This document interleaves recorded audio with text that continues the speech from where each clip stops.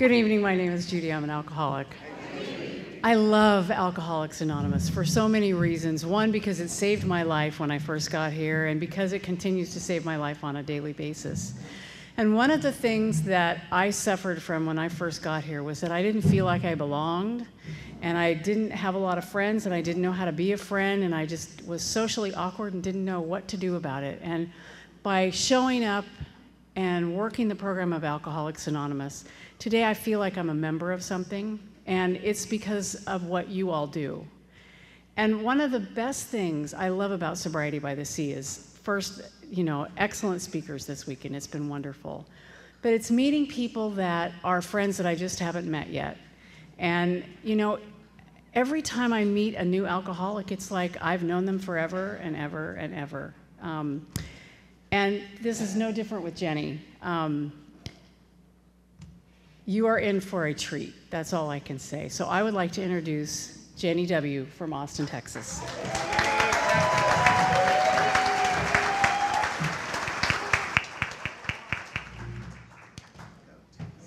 Okay, I'm going to set a timer here so y'all have hope. Okay. My name's Jenny Wood. I'm an alcoholic. I've been sober since July 8th of 1999, and I'm really grateful for that today. Oh my gosh, this weekend has just been incredible so far. Thank you to the committee and to Monica for asking me to come here, and to everybody who's had something to do with this weekend. It's just been wonderful, from the dinner at Sabina's house to my excellent host. She keeps telling me, I'll take you anywhere you want to go. And I'm like, oh my gosh, I feel like I should be creative. We talked about Oregon, but then we thought, how mad would Monica be if we didn't come back for the meeting? Like, probably in 11, so we were like, no, let's don't. We just went to the Dutch Bros down the street, not in Oregon, so. And it's been such a cool thing. When I told my dear friend Melissa that I was coming here, she said, oh my God, my cousins live there. And so we kind of made it a girls' weekend where she came out, and her cousins, Millie and Sue, who live in the area, are here. They're in Al-Anon. So, I mean, it's so cool. It's like better than anything we could have planned, right? So my home group is the primary purpose group of Alcoholics Anonymous in Austin, Texas. We meet weekly on a Tuesday night at 7:30 down at, I think it's called the 04 Center. It used to be it's a church, but it's hip, so it's called a center now. But we have about 200 alcoholics studying the Big Book. So it's incredible. If you're in Austin, Texas on a Tuesday, we would love to have you. So in our book, it talks about on page 29 that each individual in the personal stories describes in his own language and from his point of view the way he has established his relationship with God. And that's what I'm going to try to do here tonight is, go through my life a little bit and how was I with God at each time. So my mom and dad had me when they were older, and my mom had a mental illness, and my dad was alcoholic. So it was pretty quiet around the house, but it was also chaotic. And if you've grown up in an environment like that, you know what I'm talking about. It's just kind of an uneasiness. My sisters are 19 and 21 years older than I am, and so they were like second moms to me. And the thing about growing up like that is no matter what our problems were, I always knew I was loved. My parents doted on me, my sisters doted on me. And when I went out in the world and other people didn't, I was pretty confused, Because with my mom and sisters, it's like anything I do, it's like, oh my God. Even today, it's like I'll hang a picture on the wall and they're like, oh, you should be an interior decorator. Okay. So, and I think that's really the thing. It's, if love is what really matters, right? But from the beginning, I wanted a relationship with God. And when I was 8 years old, I started having my parents, they didn't want to go to church. They were not about that life. But they were willing to drop me off at a church a few blocks from our house. And I loved it. And you'll hear more in my story about my personality, but I kind of like that pity feeling you get when you're a kid who's 8 years old, whose parents don't go to church and you do. And so, people would say, now who are your parents? I would say, they don't go. It's just me. I love the Lord.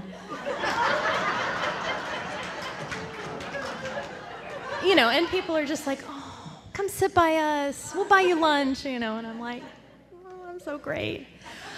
But I was a nervous kid. I was just constantly on edge. And when I was about that age, I chewed off all of my hair. Not all of it, just the part that could reach to my mouth. And so I had this bowl cut. It was all real uneven. And I was just nervous as a cat, and I was scared of God at that time. I just knew I had to be good, that was my thing. I just have to be good. But I knew my thoughts weren't that good, and so it was really a losing battle. Just being nervous, chewing my hair, getting dropped off at church every time they opened the doors. And honestly, it was kind of a little bit of an escape from home, because home was kind of weird, and it was like, sure, I'll go to Bible Bowl, I don't care, whatever, sign me up. And it goes without saying, most people don't grow up and say, I really want to be an alcoholic when I grow up, but I never wanted to be an alcoholic. That was number one thing, I'm going to be good, not going to do that.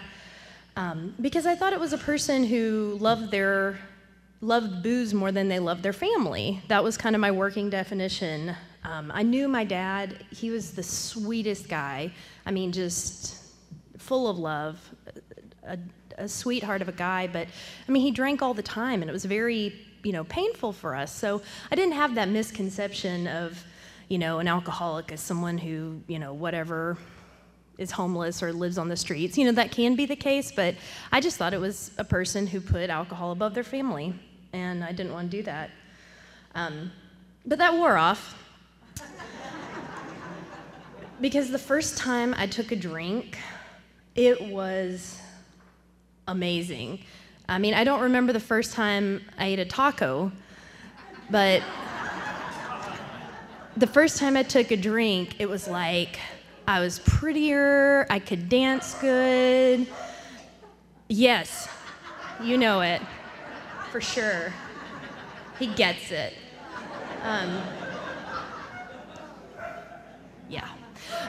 Yeah, and so, and I can't dance, because I learned that at my first AA dance. That was a misconception. Only when I was drinking could I dance good.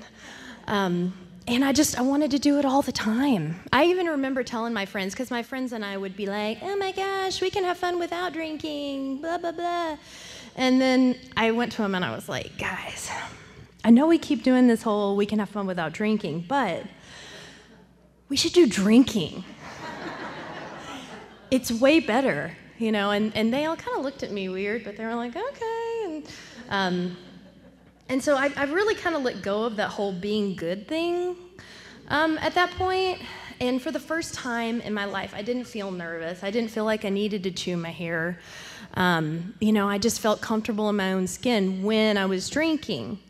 And so from that moment forward, I took every single opportunity that I possibly could to drink. And I wasn't ever, I didn't really attempt to be a moderate drinker so much.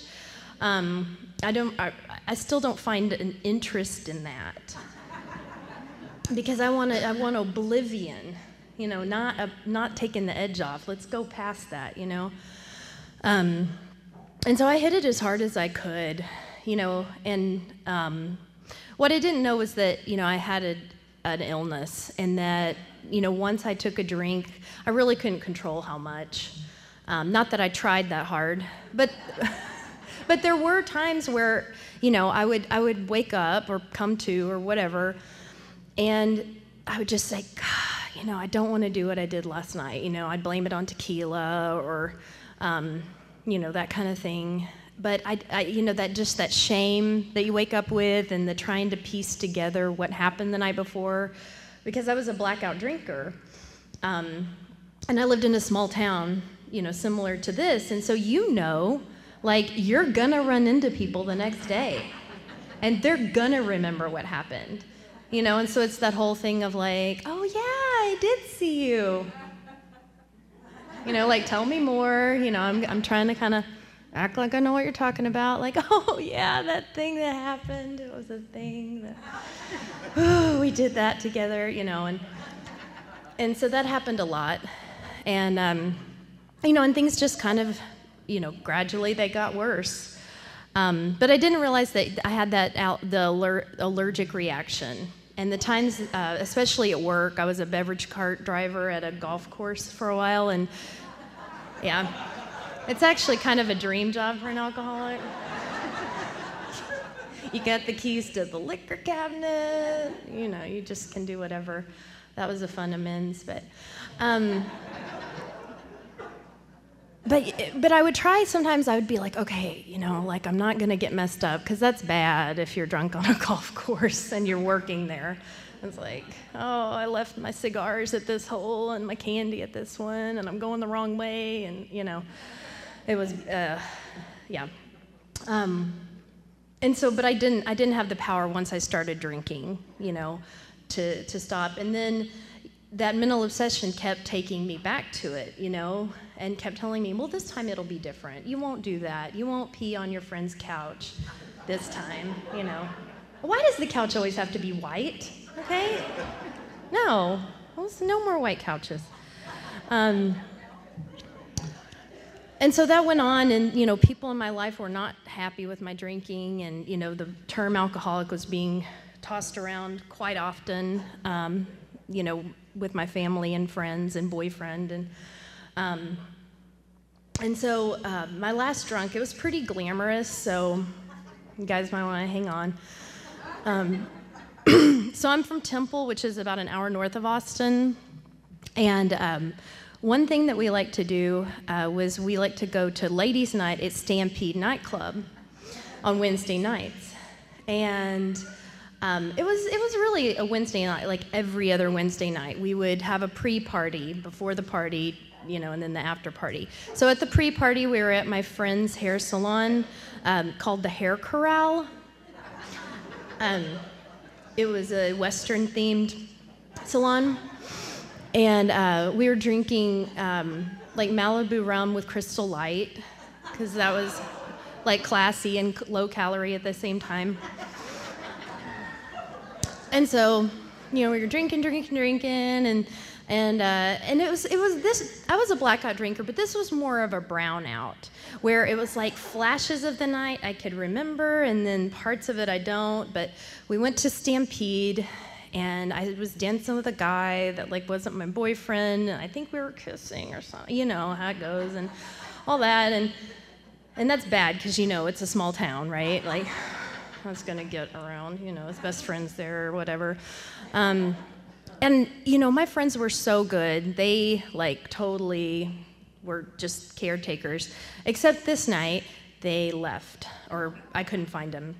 And so I ended up getting a ride back to my friend's house with some strangers. And this is the part of my story that I'm like, oh my God, really? And they just dropped me off in front of my friend's house and left. And I passed out on the sidewalk. But I mean, that could have gone so many other ways, right?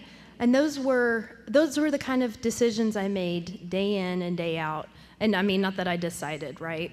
Those were just the things that happened whenever, a woman's drinking.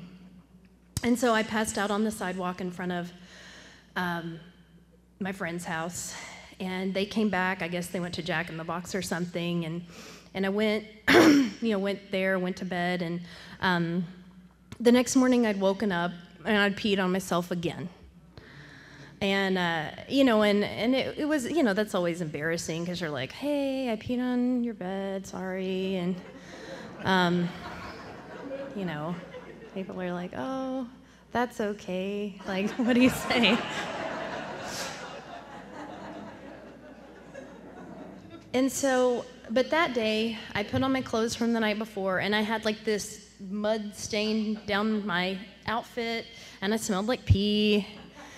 And I just heard, like, I don't know if it was like a voice or, I don't know, it was just this inaudible kind of thing when I looked in the mirror, and it said, "You don't have to live like this." I was like, what do you mean, like, this is how I live?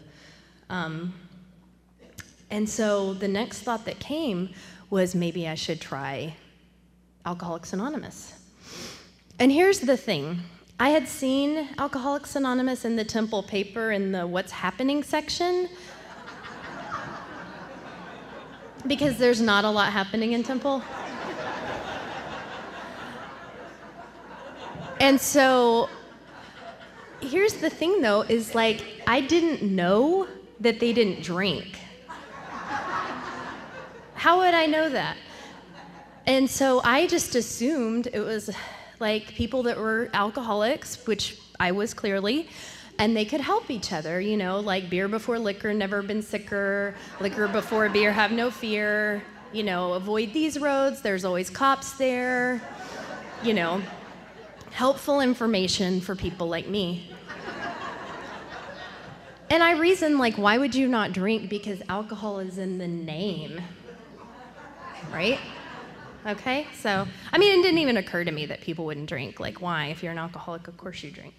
And so I go and I tell my mom, I'm like, Mom, I'm gonna go to an Alcoholics Anonymous meeting. And she is like so happy. She's like, oh, good, oh my gosh, that's so great. I'm like, okay, thanks, Mom. You know, I'm confused still, and I call there and I was like, oh, I see that there's an 8 o'clock meeting. I've never been, you know, can I just like show up? And they were like, come now. I was like, no, I'll just come for the 8 o'clock meeting, that's fine. And they were like, okay, we can't wait to see you. And they were so excited. I'm like, oh my God, okay. Whew. And so I go and everybody's like, glad you're here, glad you're here. And I don't even know what happened during the meeting. I sat by this guy and he was really nice and he was like so glad I was there too. Everybody was so happy. And I don't really remember anything about like the meeting other than at the end, they were doing the chips.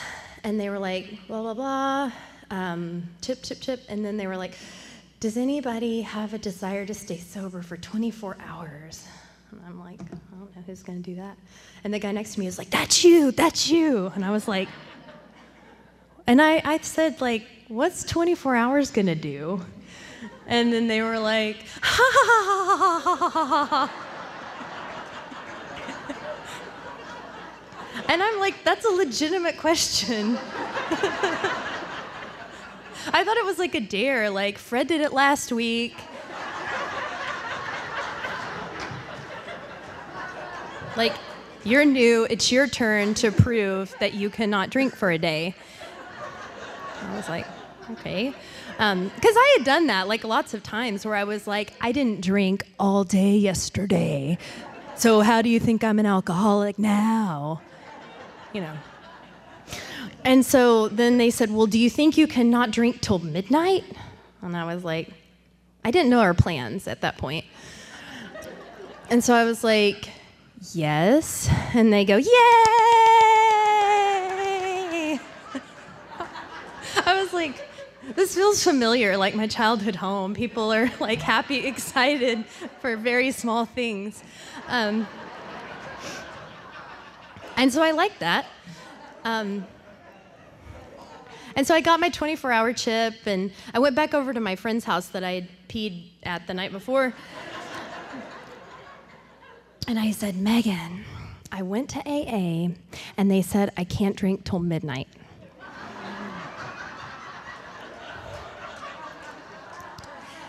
And she said, oh my God, I watched a movie about that. And so we didn't know what we were gonna like do the next 3 hours, or at least I didn't. And so we went to Hollywood Video and rented the VHS of When a Man Loves a Woman. And so, we get some Sprite, because, like, what do you drink with a movie like that?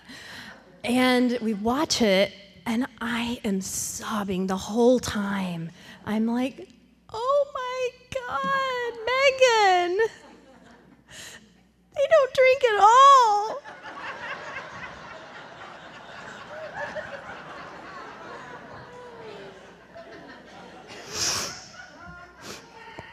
And I told them I would come back tomorrow.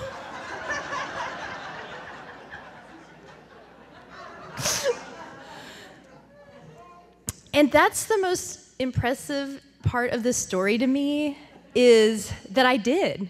I came back the next day. And I've had sponsees no-show on 5th steps. Like, oh yeah, I'm in the car, I'll be there in just a second. And I never hear from him again. Like, the fact that I would have this tie to this room full of strangers, that I would be willing to show up the next day, was just, it still floors me today. And I'm so glad that I did, because I fell in love with AA. I love the way people cussed, and I love the way they smoked. And then in the same breath, they would talk about God. And I used to go to the noon meeting, and oh my gosh, the ladies there, I just thought they were, like you were talking about last night, I just thought they were like so prim and so proper, and I just felt like so, just like ashamed of everything I'd done. I dressed a lot different then. Like, one woman had said, "Do you ever leave anything to the imagination?" And I didn't exactly know what that meant, but the women in AA taught me, like, in a loving, firm way, like, this is how we dress for meetings, this is, why, and so, I've really grown in that area. And then I heard these women's stories, and I was like, oh my gosh, wow, maybe you did do more than burn your husband's eggs in the morning, jeez, woo. And so I fell in love with AA, and I really hit AA so hard. I had this sponsor that, because I looked at the steps on the wall, and I don't think anybody looks at them and is like, by golly, I can't wait. But I didn't really understand, like, how I had all these problems and writing on paper was gonna help. But she was very insistent, like, call me every day, blah, blah, blah. And she was just, like, obsessed with working the steps. And so finally I was like, what? Okay, fine. What are the steps gonna do? And, from that first, 4th step and then 5th step and, pass through the men's where people know that you're in AA and they want you to make amends to them, kind of thing. Have you seen that Seinfeld episode where everybody is expecting the guy to make the amends? Like, those were the people I made amends to, the people that are like, I know your program, you've done some things. I know. And so I just fell in love with the program. But then, that life got good, and I got the gifts of the program. I graduated college. I got married. Spoiler alert, I'm still married to the guy. But he was just so amazing. And I started to become a victim of the delusion that I could wrest satisfaction and happiness out of the world if I could only manage well. And so I began to think my problems weren't alcoholism. I thought it was depression, my husband, the whole shine wears off pretty quickly. I can kind of tell my spiritual fitness by, how I'm reacting to the way he's chewing.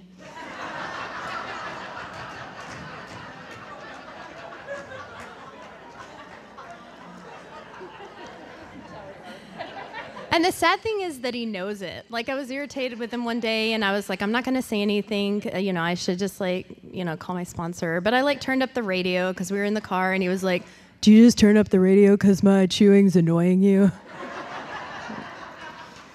Yes, I did. It is. How can it be so loud when your mouth is closed?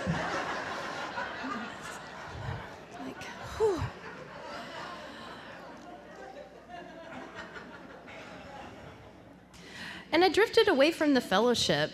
I'd moved to the town to Austin, where my husband lives and I live now. But I was always looking for the job that would make me happy. If I can just get the job that then I can be happy. And I burned a lot of bridges in that process.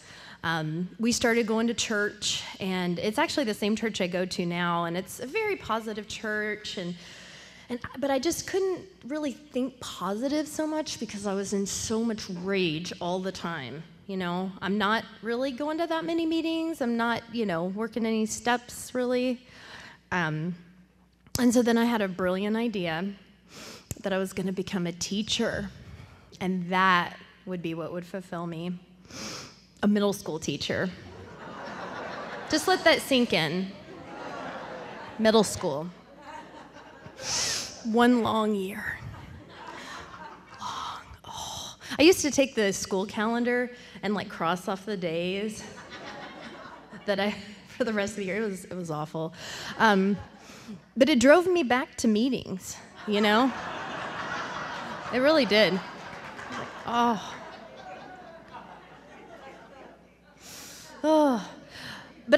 that's the thing about meetings. Meetings are great, but they brought relief and not freedom, right? And I thought I had what I term as alcoholism because I got sober in college, right? I thought I probably don't have as bad of a case as more people because, I got sober when I was younger, blah, blah, blah. It's not true, And so I had the job I wanted. I ended up starting to teach elementary school, which they are so much sweeter. I swear, the first few months, I'd come home and because elementary school kids, for the most part, want to please you, and I like that. I like to be pleased. And so they'd be like, Miss Wood, you're the best teacher ever. And I'm like, thank you. The middle schoolers aren't saying that. They're like, Miss, I hate this class. I'm like, oh. But yeah, so I would just go to the teacher's lounge and I was like, guys, he said I was his favorite teacher.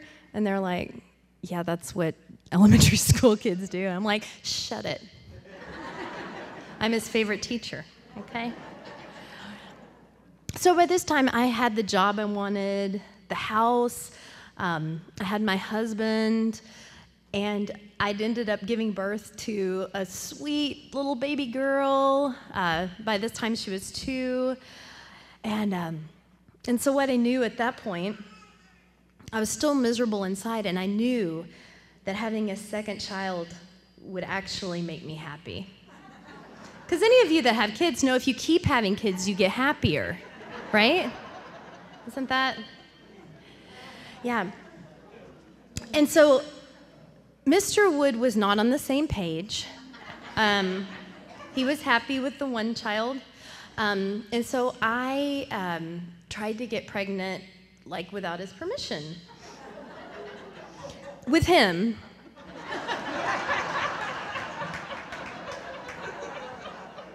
So there's that. That's good. But that'll drive a wedge in your marriage if you try to get pregnant without your husband's permission, even if it is with him. But I was driven at that point, right? Because I'm like, okay, it wasn't the job. It wasn't the one kid. It's got to be the other kid. And yeah, crazy. And this is, at 12 years sober. And so through a series of God-inspired events, I ended up in KDP's living room. So how many of you have heard KDP's talk? Anybody? Okay, couple here. Well, she's my sponsor now, and she's been sober almost 35 years. She had a revolutionary spiritual experience at 17 years sober, and she is on fire with the work, sponsoring people, the steps, the big book. And so I ended up in her living room, and she's talking about the big book, and I'm like, I don't need to do all that. Why would I need to do all that? I've been sober 12 years now, And but I had that thing where my sponsor said, you should come to this meeting, blah, blah, blah. And I had that thing like, okay, you're supposed to do what your sponsor says, I'm going to do that. And so after a few months, she described the first step in a way that I hadn't heard before. Of course, I've heard about the allergy, once I start drinking and the mental obsession. But this part about untreated alcoholism or the spiritual malady, that in sobriety, it describes it on page 52. It's sometimes called the bedevilments. It says, we were having trouble with our personal relationships. Yeah. Remember the thing or yeah. We couldn't control our emotional natures. We were a prey to misery and depression. We couldn't make a living. We had a feeling of uselessness. We were full of fear. We were unhappy, and we couldn't seem to be of real help to other people. And at 12 years sober, I laid my own experience up against that, and I realized, holy crap. All this stuff, this is alcoholism. My problems are of my own making. And I started to realize that my real problem was self-centeredness, that it talks about on pages 60 to 63 in our book. And I couldn't see myself in that because the book describes it as a self-seeker when trying to be kind, and that's the way self shows up for me. Like, I'm the kind of person, when I was a teacher, I'd make the copies for the whole team, Watch when they don't make copies next time. Okay, I'll remember that. Well, okay. If someone I'll plan the field trip, someone questions my planning. Oh, you want to plan the field trip? All right. Okay, buddy. But that's the way, I'm always doing and giving. But there's an expectation, like I hold the door open. Oh, someone better say thank you, And so at that point, I began to treat my alcoholism in a way that I was never willing to before that moment. And so the main thing that I was never willing to do was 10, 11, and 12. And I didn't understand them, right? I thought the steps were really something that I mainly focused on when I first got sober. But after this spiritual awakening, I realized that 10, 11, and 12 were strict spiritual disciplines that I have to do daily to treat my alcoholism. If I believe this is a deadly illness, how much time am I taking to treat this deadly illness? And so for the longest time, I'd read Step 10 off the wall, but in the book, it talks about continuing to watch for selfishness, dishonesty, resentment, and fear. And then it tells us to do 4 things. When these crop up, we ask God at once to remove them, discuss them with someone immediately, and make amends quickly if we've harmed anyone. Then we resolutely turn our thoughts to someone we can help. Love and tolerance of others is our code. So I'd remembered reading that before, about discussing, but in the past, it looked like gossip, right? So I would be at work and I'd be like, do you like Becky? I don't either. Oh, good. I'm so glad I discussed this with someone else. Wow. So I'm sitting in Katie's meeting, and she's talking about the 10th step, and I turned to this gal who was fairly new, and I was like, so if I have a resentment, I need to call my sponsor every time? And she goes, yeah. I was like, oh, okay. But there was just so much stuff I hadn't never done that before. I thought the 10th step was like a nightly review, but I wasn't doing that either, right? I didn't realize it was this daily watching my thoughts and, reaching out to someone and so I started to call Katie with 10 steps because she said, call me with 10 steps. And I was like, okay, I'll do that. And I started to experience freedom through understanding that my problems were entirely of my own making. It wasn't the job, it wasn't the husband, it wasn't having one kid, believe it or not. And so she helped me to see these resentments from an entirely different angle, from usually the perspective of the person that I'm calling about, which I can see in other people clearly, but when it's happening to me, I'm like, oh my God, I never considered that they may have feelings too. Especially if I'm threatened, like, on benign things, of course. But when it's something I'm really scared about, no, I don't see it. And so some of these resentments were so deep that I ended up writing more inventory, and I carried it all the way through the amends process. So during that period that I like to call untreated alcoholism, I used to work at Enterprise Rent-A-Car, and I hated that job. Oh, I hated it so bad. But so after writing this inventory, and I took it all the way through the amends process, and I became willing to make amends to all the people I had harmed that I could remember. So I was having dinner with some friends, and we were talking about Enterprise, and then I don't know where these things come, but this thought just hit me, and it was like, wham! Okay, so when I was at Enterprise, I was, 6 or 7 years sober, and I hated the job. So the first time you have an employee accident at Enterprise, like you don't have to pay anything. Well, the second time, you're supposed to pay a $500 deductible. In the meantime, I'd gotten married, and they didn't catch it. Kind of dishonest, right? Well, I never said anything, and I was like, good. I hate those guys anyway, And so as I'm going through this amends process, I'm like, holy, wow. I owe Enterprise Rent-A-Car $500. And then I also owed a slew of amends to the people that I worked with because I was terrible. I used to I had this boss, though. He was so sweet. He was like almost, I don't know, the guy from The Simpsons, the Ned guy. He's like, holy shucks kind of guy. And I called to make amends, and he wasn't like, oh, it's water on the bridge. He was like, well, you were a pistol. Oh. I mean, if we translate that, we know that's bad. And so anyway, so I talked to my husband. My husband is not in the program. He doesn't drink. He never has had a problem with drinking. He just, it's not his thing. But in this time that I've started to work in an AA program, he's seen so much improvement in our lives together and in our marriage and in me. When I said, honey, I owe Enterprise Rent-A-Car $500, he was like, whatever you need to do. And that's the power of Alcoholics Anonymous, that he would just say, okay. And so I did call and ask, and they couldn't find it in the records still.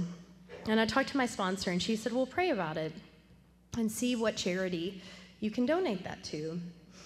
And right around that time, another old boss of mine at Enterprise was going on a mission trip to Haiti. And so I prayed about it, and I donated it to that. And he reached out to me, and he said, that $500 was really what pushed us over the edge to be able to go. And for that, you know what I'm saying? It's that God's timing. It's like, for this process all to work and that exact time and this amends to come up, and it's amazing. And so with the 11th step, the nightly review and the morning meditation, I'd never had a practice at all. But with the 11th step, it's such a beautiful process because that morning meditation of looking at my day, going through page 86, and getting connected with God, and then at the end of the night, doing that evening review where I'm basically checking my work from, hey, did I do a 10th step today? There was a lot of trial and error. So initially, I tried to do it when I was like laying in bed. So I'd set a timer, and then I'd lay there, and then ding, I'm like, oh, geez, did I sleep pray? Or it didn't work out. And so I don't know about you guys, but I didn't really have a space in my house for me. Like, my husband has his office, and my daughter has her room, and then my husband was like, well, you have the kitchen. And we're still married.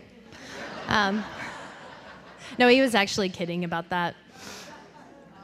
But what I did, we're in a 2-story house, and so we have this under-stair closet. It's very big for a closet, and I made that my meditation closet.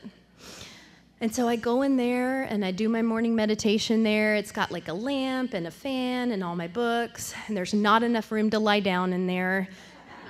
I tried, because sometimes I'm tired. And one day, actually, I went in there, I think to do nightly review, but I was on my phone, and like my family knows, like, don't come in the closet. But my husband needed to tell me something, and he was like, "Are you just on your phone in there?" I was like, "It's my closet. I can do whatever I want." But no, most of the time I'm either doing my nightly review or praying or meditating, but it's my closet. And then with the 12th step, I'd never been willing to work with others. I don't know, I thought it was like for other people to do, and I didn't really have a message of depth and weight, so if people would ask, then, they would usually just kind of fall off, But after having this experience, I got really excited, about Alcoholics Anonymous and, the fact that this is a deadly illness and also that our very lives as ex-problem drinkers depends upon our constant thought of others and how we may help meet their needs. But, at 12 years sober, I didn't feel qualified.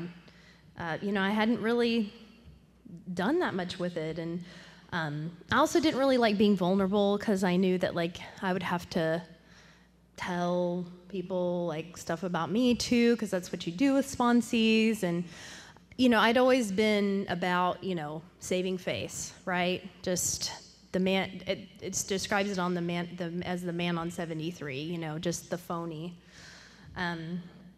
But, I became willing to do that, and I got excited about it. And now, sponsorship to me is just such a gift. It really saves my life. The last few months have been very hard, but, being willing to take sponsees' calls and talk to them and care about someone else. God, it can piss me off sometimes, though. You're like, really? That's what you're going to do with that? Okay. But I get to do 10 steps, right? There are so many times when I call my sponsor, with a resentment about a sponsee, and then I get to see it from a different angle and grow in understanding and effectiveness with that. And I get to feel God speaking through me. I think Sabina was saying earlier, sometimes we don't remember what we say to sponsees, and I'm like, well, maybe it's because I didn't say it. Maybe it was God speaking through me. Yeah. So in April 2014, everything really changed a lot in my life. I got a call from my sister that my mom was in the ER. She had been diagnosed with congestive heart failure, and over the next couple months, my sisters and I basically took turns living with our parents in Temple. And at a certain point over the summer, it became clear that my mom's psych meds weren't working anymore, and that she was in the middle of a psychotic break. But with the tools of this program, I called with the 10th step in the middle of the grocery store parking lot one day, and I was like, oh my God, my mom's ruining my life. But, that's the thing, is just continuing to stay with the 10th step on stuff like that. But my parents, they both had dementia and were homebound for 3.5 years, and my sisters and I took turns, doing their medicine, doing their groceries, and also in 2014, I quit teaching and returned to graduate school to get my master's degree in school counseling. And I was able to graduate in 2017. And during this time, my dad was also diagnosed with colon cancer. But it's amazing how I had the perfect time to take my parents to doctor's appointments while I was going to graduate school. I wouldn't have had that time as a teacher. In Working with Others, our book talks about when we look back, we realize that the things which came to us when we put ourselves in God's hands were better than anything we could have planned. And so when I went back to work, I went back to work part-time, and I've been parenting our 9-year-old daughter. She's such a hoot. She's just, if she were here this weekend, her name's Elise, you would be like, I think Elise's mom is actually speaking Saturday night. Because she just runs the show. I mean, she's just like, hey, I'm like, okay, whatever, I'm in the background. I'm just the momager of that. But like I said earlier, the past few months have been some of the most challenging times of my life. Because my dad went to the hospital for the last time on June 9th of this year. His colon cancer had progressed, and there was no viable treatment. It was one of those things where the treatment would have been worse than, than anything. And he spent 4 days in hospice care at the Scott and White Hospital in Temple. And on June 14th, he took his last breath as my sister and I held his hands and prayed with him in the hospital room. And because of this program, it was clean between us. All of the inventory that I'd written, all of the 10 steps, there was nothing but love there. Because if you would have asked me the day I came into Alcoholics Anonymous, why were you an alcoholic, I would have said, my mom and dad. And through this program, I've gotten the last 20 years with him, with my parents. And I wouldn't have had that without you guys. Even if I had it, I wouldn't have had the relationship because there would have been way too much anger there. But grieving is no joke. As you all know, if you've grieved before, it has been, good days and bad days. Since then, on my dad's birthday, actually, August 3rd, my mom fell and broke her hip. They were married 62 years. Yeah. And that same day, my best friend moved across the country. And it was just like so many tears. But in Bill's story on page 15, he says, it is a design for living that works in rough going. And that really has been the truth.